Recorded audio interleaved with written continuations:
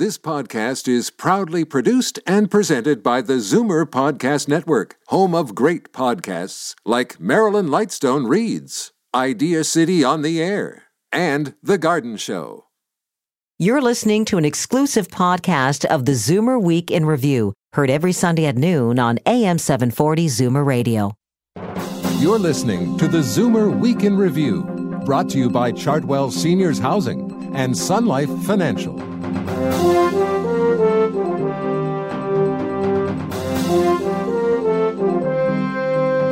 Good afternoon and welcome to the ZWIR Week in Review, all things Zoomer worldwide. I'm Libby Znaimer. Dead, and no one told me. I walked past his office and his assistant was bawling. That's two-time Man Booker Prize-winning author Peter Carey reading from his new book, The Chemistry of Tears. Peter will join me today to talk about the secret love story and the mysterious automaton at the heart of the novel. And it's Canada Day, our nation's birthday. We'll celebrate in a couple of ways. First, Frank Verschuren from the Canadian Tourism Commission will be by to tell us about some unique and essential Canadian experiences from coast to coast. And then we'll have a look back at the history of our beloved national anthem. But first, here are your Zoomer headlines from around the world. South of the border, a huge victory for advocates of national health care. The United States Supreme Court ruled that President Obama's Affordable Care Act, usually known as Obamacare, is constitutional. This means everyone in America will now be required to have personal health insurance, and insurance companies can no longer discriminate against children, the elderly, and people with pre-existing conditions. Many are attributing Obama's victory to Chief Justice John Roberts, a conservative appointee who voted in favor of the law, which resulted in a 5-4 decision.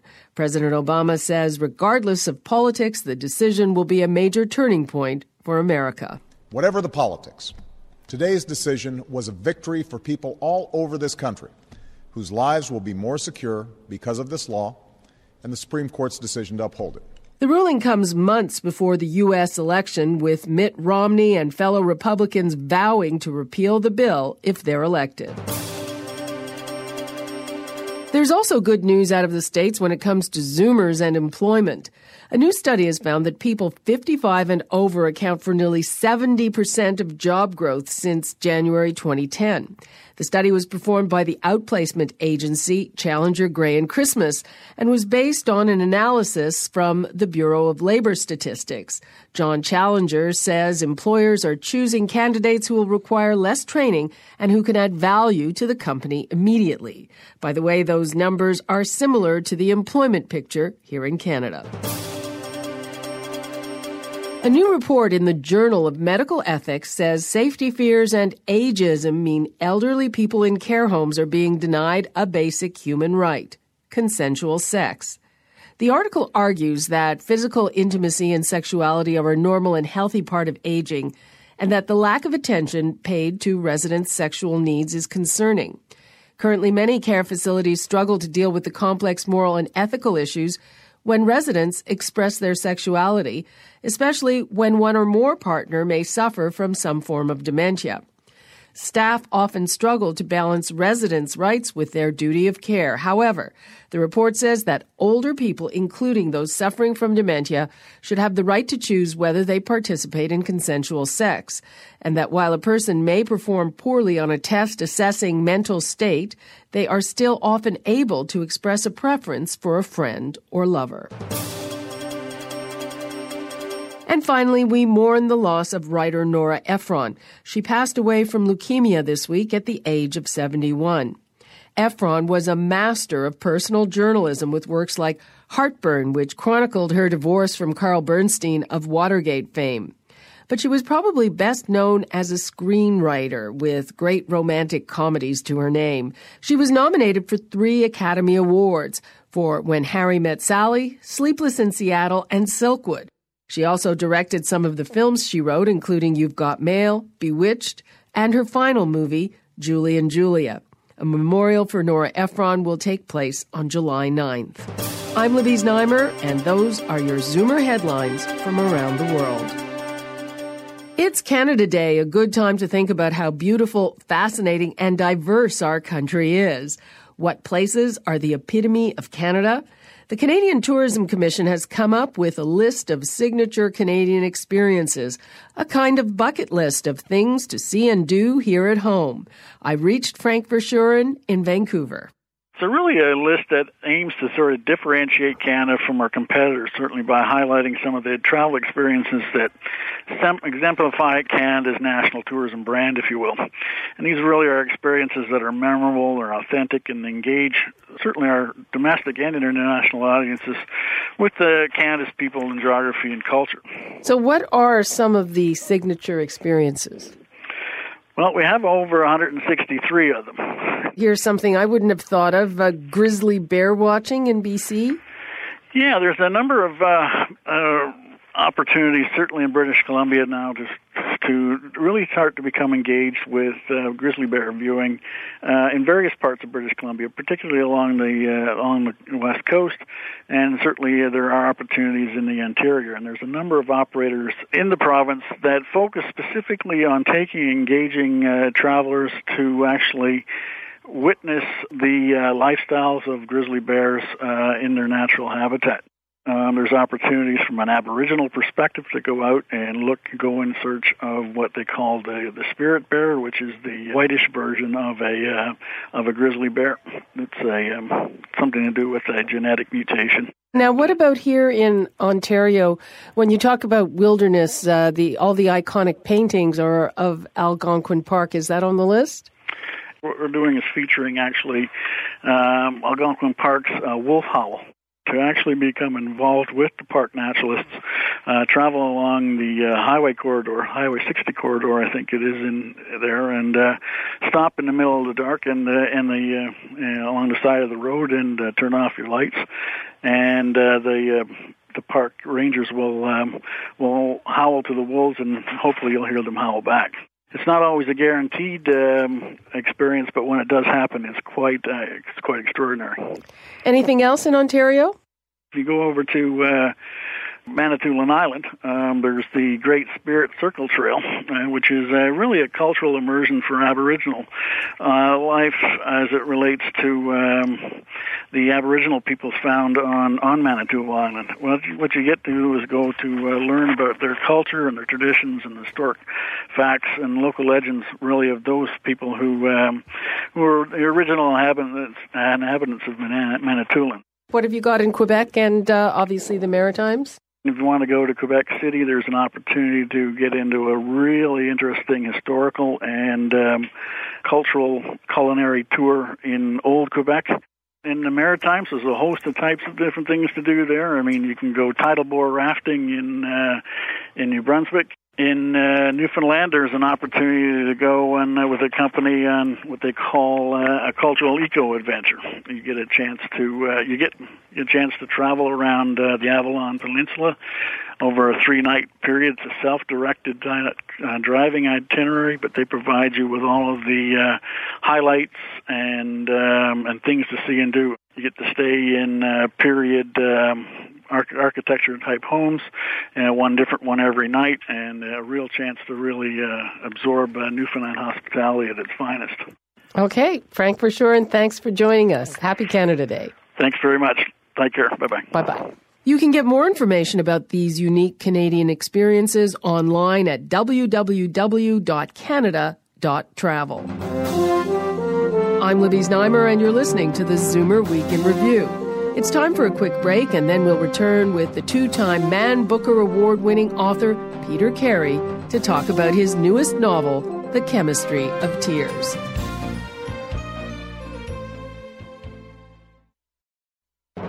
You're listening to the Zoomer Week in Review, brought to you by Chartwell Seniors Housing and Sun Life Financial.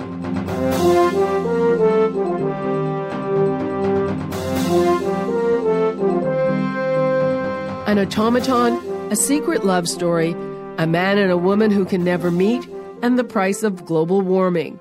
Those are the elements of two-time Booker Prize winner Peter Carey's latest novel, The Chemistry of Tears. A museum conservator has to grieve in private when her longtime lover dies suddenly. So her boss gives her a special project to piece together an extraordinary 19th century automaton. Peter Carey came by the studio on a recent visit to Toronto. What is it, Felicia? Oh, haven't you heard? Mr. Tyndall's dead.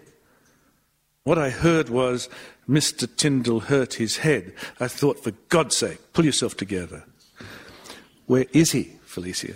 And that was a reckless thing to ask because Matthew Tyndall and I had been lovers for 13 years. But he was my secret and I was his. Peter Carey, thank you so much for joining us. That's great to be here.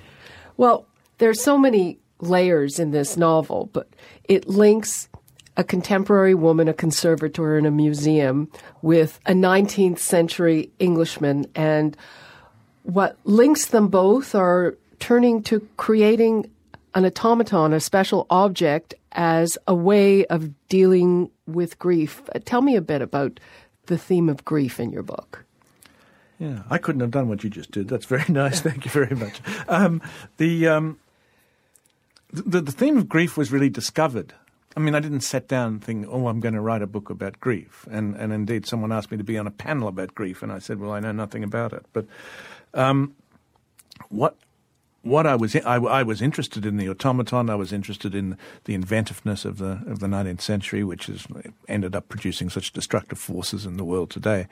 And it's only as I started to think, there's a woman who's got to be a conservator in a museum, and I gave to her sort of a life situation which I'd heard about, that there'd been a woman in working in an office, and her boss, she and her boss had a long relationship which nobody knew anything about, and then he died suddenly, and she couldn't tell anybody, and all their emails were on the office computer and everything. So I started to think this will be, my characters. I decided she would be a woman. This will be her situation, and it's amazing how long it took me to understand that pairing that life situation and that woman with the task she had to undertake was significant and bigger than my original idea. That is, she's grieving, she's thinking about life and death and love, and what's the job she's been given? Well, to put together a machine that simulates life. There's also this business about the comfort of work. What are your thoughts on that? Oh, well, I think many people, when faced with these situations, do tend to immerse themselves in work. And I think it's quite common, isn't it, when people die, people get themselves immersed in the mechanics of the wake or the arrangements for the funeral and the memorial. And so keeping busy generally seems to work for us a little bit, to ease the pain of it a little bit. I mean, she's not only using work, of course, she uses a lot of alcohol, which, is both of them, really geared to take the edge off the pain, I suppose. There's also this whole larger environmental theme. Well, that's really what I was interested in. And, I grew up in a family that sold motor cars, and had sold early for my grandfather, my father, my brother, my sister, my mother. All of these people have been involved with the internal combustion engine and loved it, really. And it just occurred to me relatively recently that, if you really wanted to destroy the planet, if you were a hostile space alien, say, you could, all you would have to do is come down with the plans for the internal combustion engine and come back 200 years later, and your work would be almost done.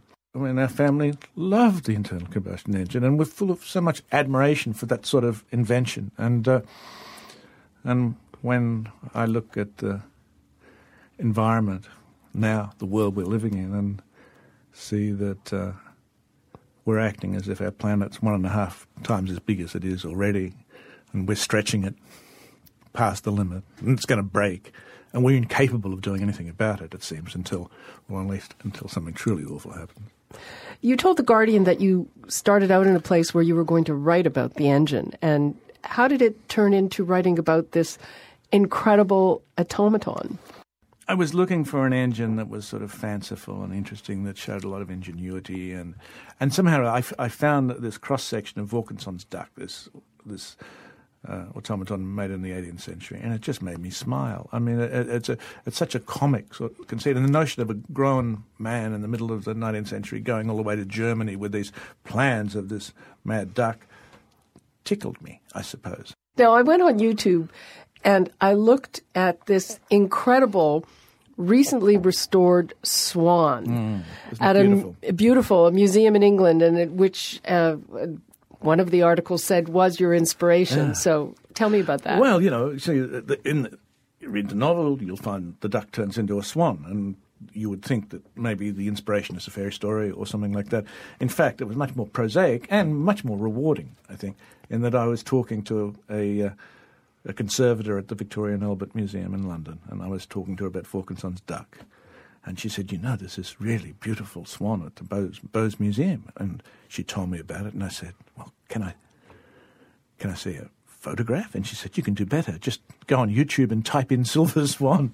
And I did. And there's this gorgeous thing. Now, that in itself is lovely, but I could have imagined the duck as lovely too if I'd wished to. But what came with the silver swan was the fact that they had just restored it, and they'd kept a wonderful account of their work day by day by day by day as they pulled it apart and put it back together again, which for me as a novelist is really invaluable, because it's not so much I'm interested in the actual mechanics, but I'm interested in what my characters are going to do and what they've So it's not that the book's sort of technical about how to build a swan, but I know what their problems are going to be every day, and their emotions are going to be caught up with all of that. I get to talk to the guy who did the restoration, who's what's called a horologist. A word I have to, all these new words. Automaton, which I can now say properly at least. Horologist is the clockmaker. And his name was Matthew Reed, and he thought I was nuts. And when I had particular problems to solve, I'd write to him or talk to him, and I'd say, Matthew, I want my character to, she's got to discover, she's not going to know what she's going to have to restore or put together, and she's got to go into her workroom, and it's going to be there. I imagine some cardboard boxes or something. He said, no, tea chests. Mm-hmm. Your main character is a woman. You're good at writing women. Mm-hmm. Why do you choose to write women? Well, this is pretty controversial, pretty radical, but, they're human. Aside from that. I think when you're writing about any character, our job, I think, is to be beyond ourselves, to be bigger than ourselves. The business of being me is not my business. My business is to be other and to imagine what it is to be someone else. And then when you get into doing this, then all you really, I suppose, need to deal with is what are the restrictions and rules and spaces within which the character can operate. Thank you very much, Peter Carey. Thank you.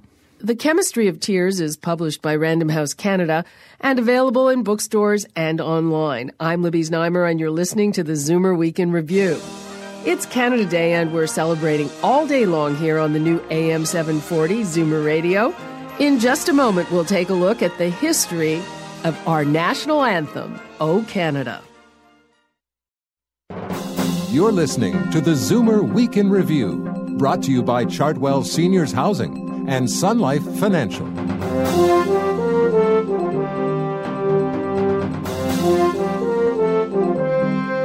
Welcome back to the Zoomer Week in Review. I'm Libby Znaimer.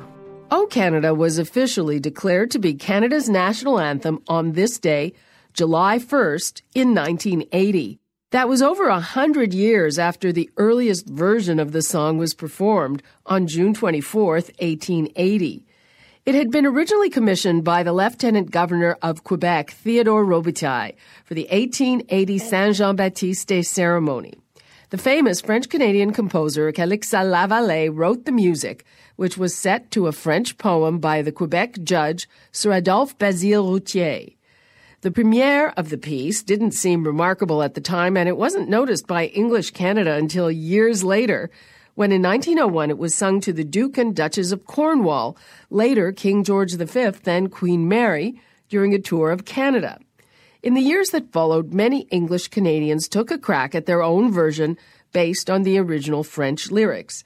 In 1908, Collier's Weekly magazine held a competition to write new English lyrics for the song, and Robert Stanley Weir, who, like Routier, was also a judge, had the winning entry. This version was published and became a popular song, but still not an official national anthem. Then, in 1939, it became the de facto national anthem when King George VI remained at attention during its playing at the dedication of the National War Memorial in Ottawa. For the next 40 years, it joined God Save the Queen as an anthem, played and sung at many public and formal events. Finally, in 1980, the National Anthem Act formally made O Canada the official Canadian national anthem.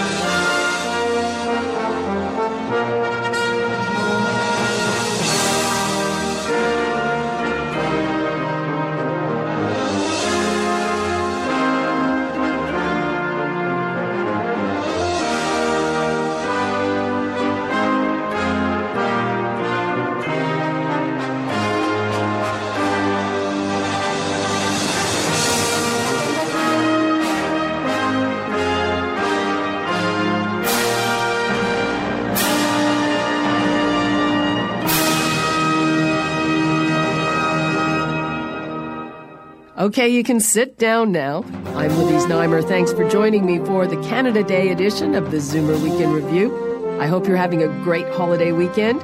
Keep listening. We've got lots of terrific Canadian music to keep you company here on the new AM 740. And please come back next Sunday when my guest will be Karen Grieve-Young. We'll talk about how to find out exactly where your money is going when you donate to charity. See you then. You've been listening to the Zoomer Week in Review, brought to you by Chartwell Seniors Housing and Sun Life Financial. This has been an exclusive podcast of the Zoomer Week in Review, heard every Sunday at noon on AM 740 Zoomer Radio. This podcast is proudly produced and presented by the Zoomer Podcast Network, home of great podcasts like Marilyn Lightstone Reads, Idea City on the Air, and The Garden Show.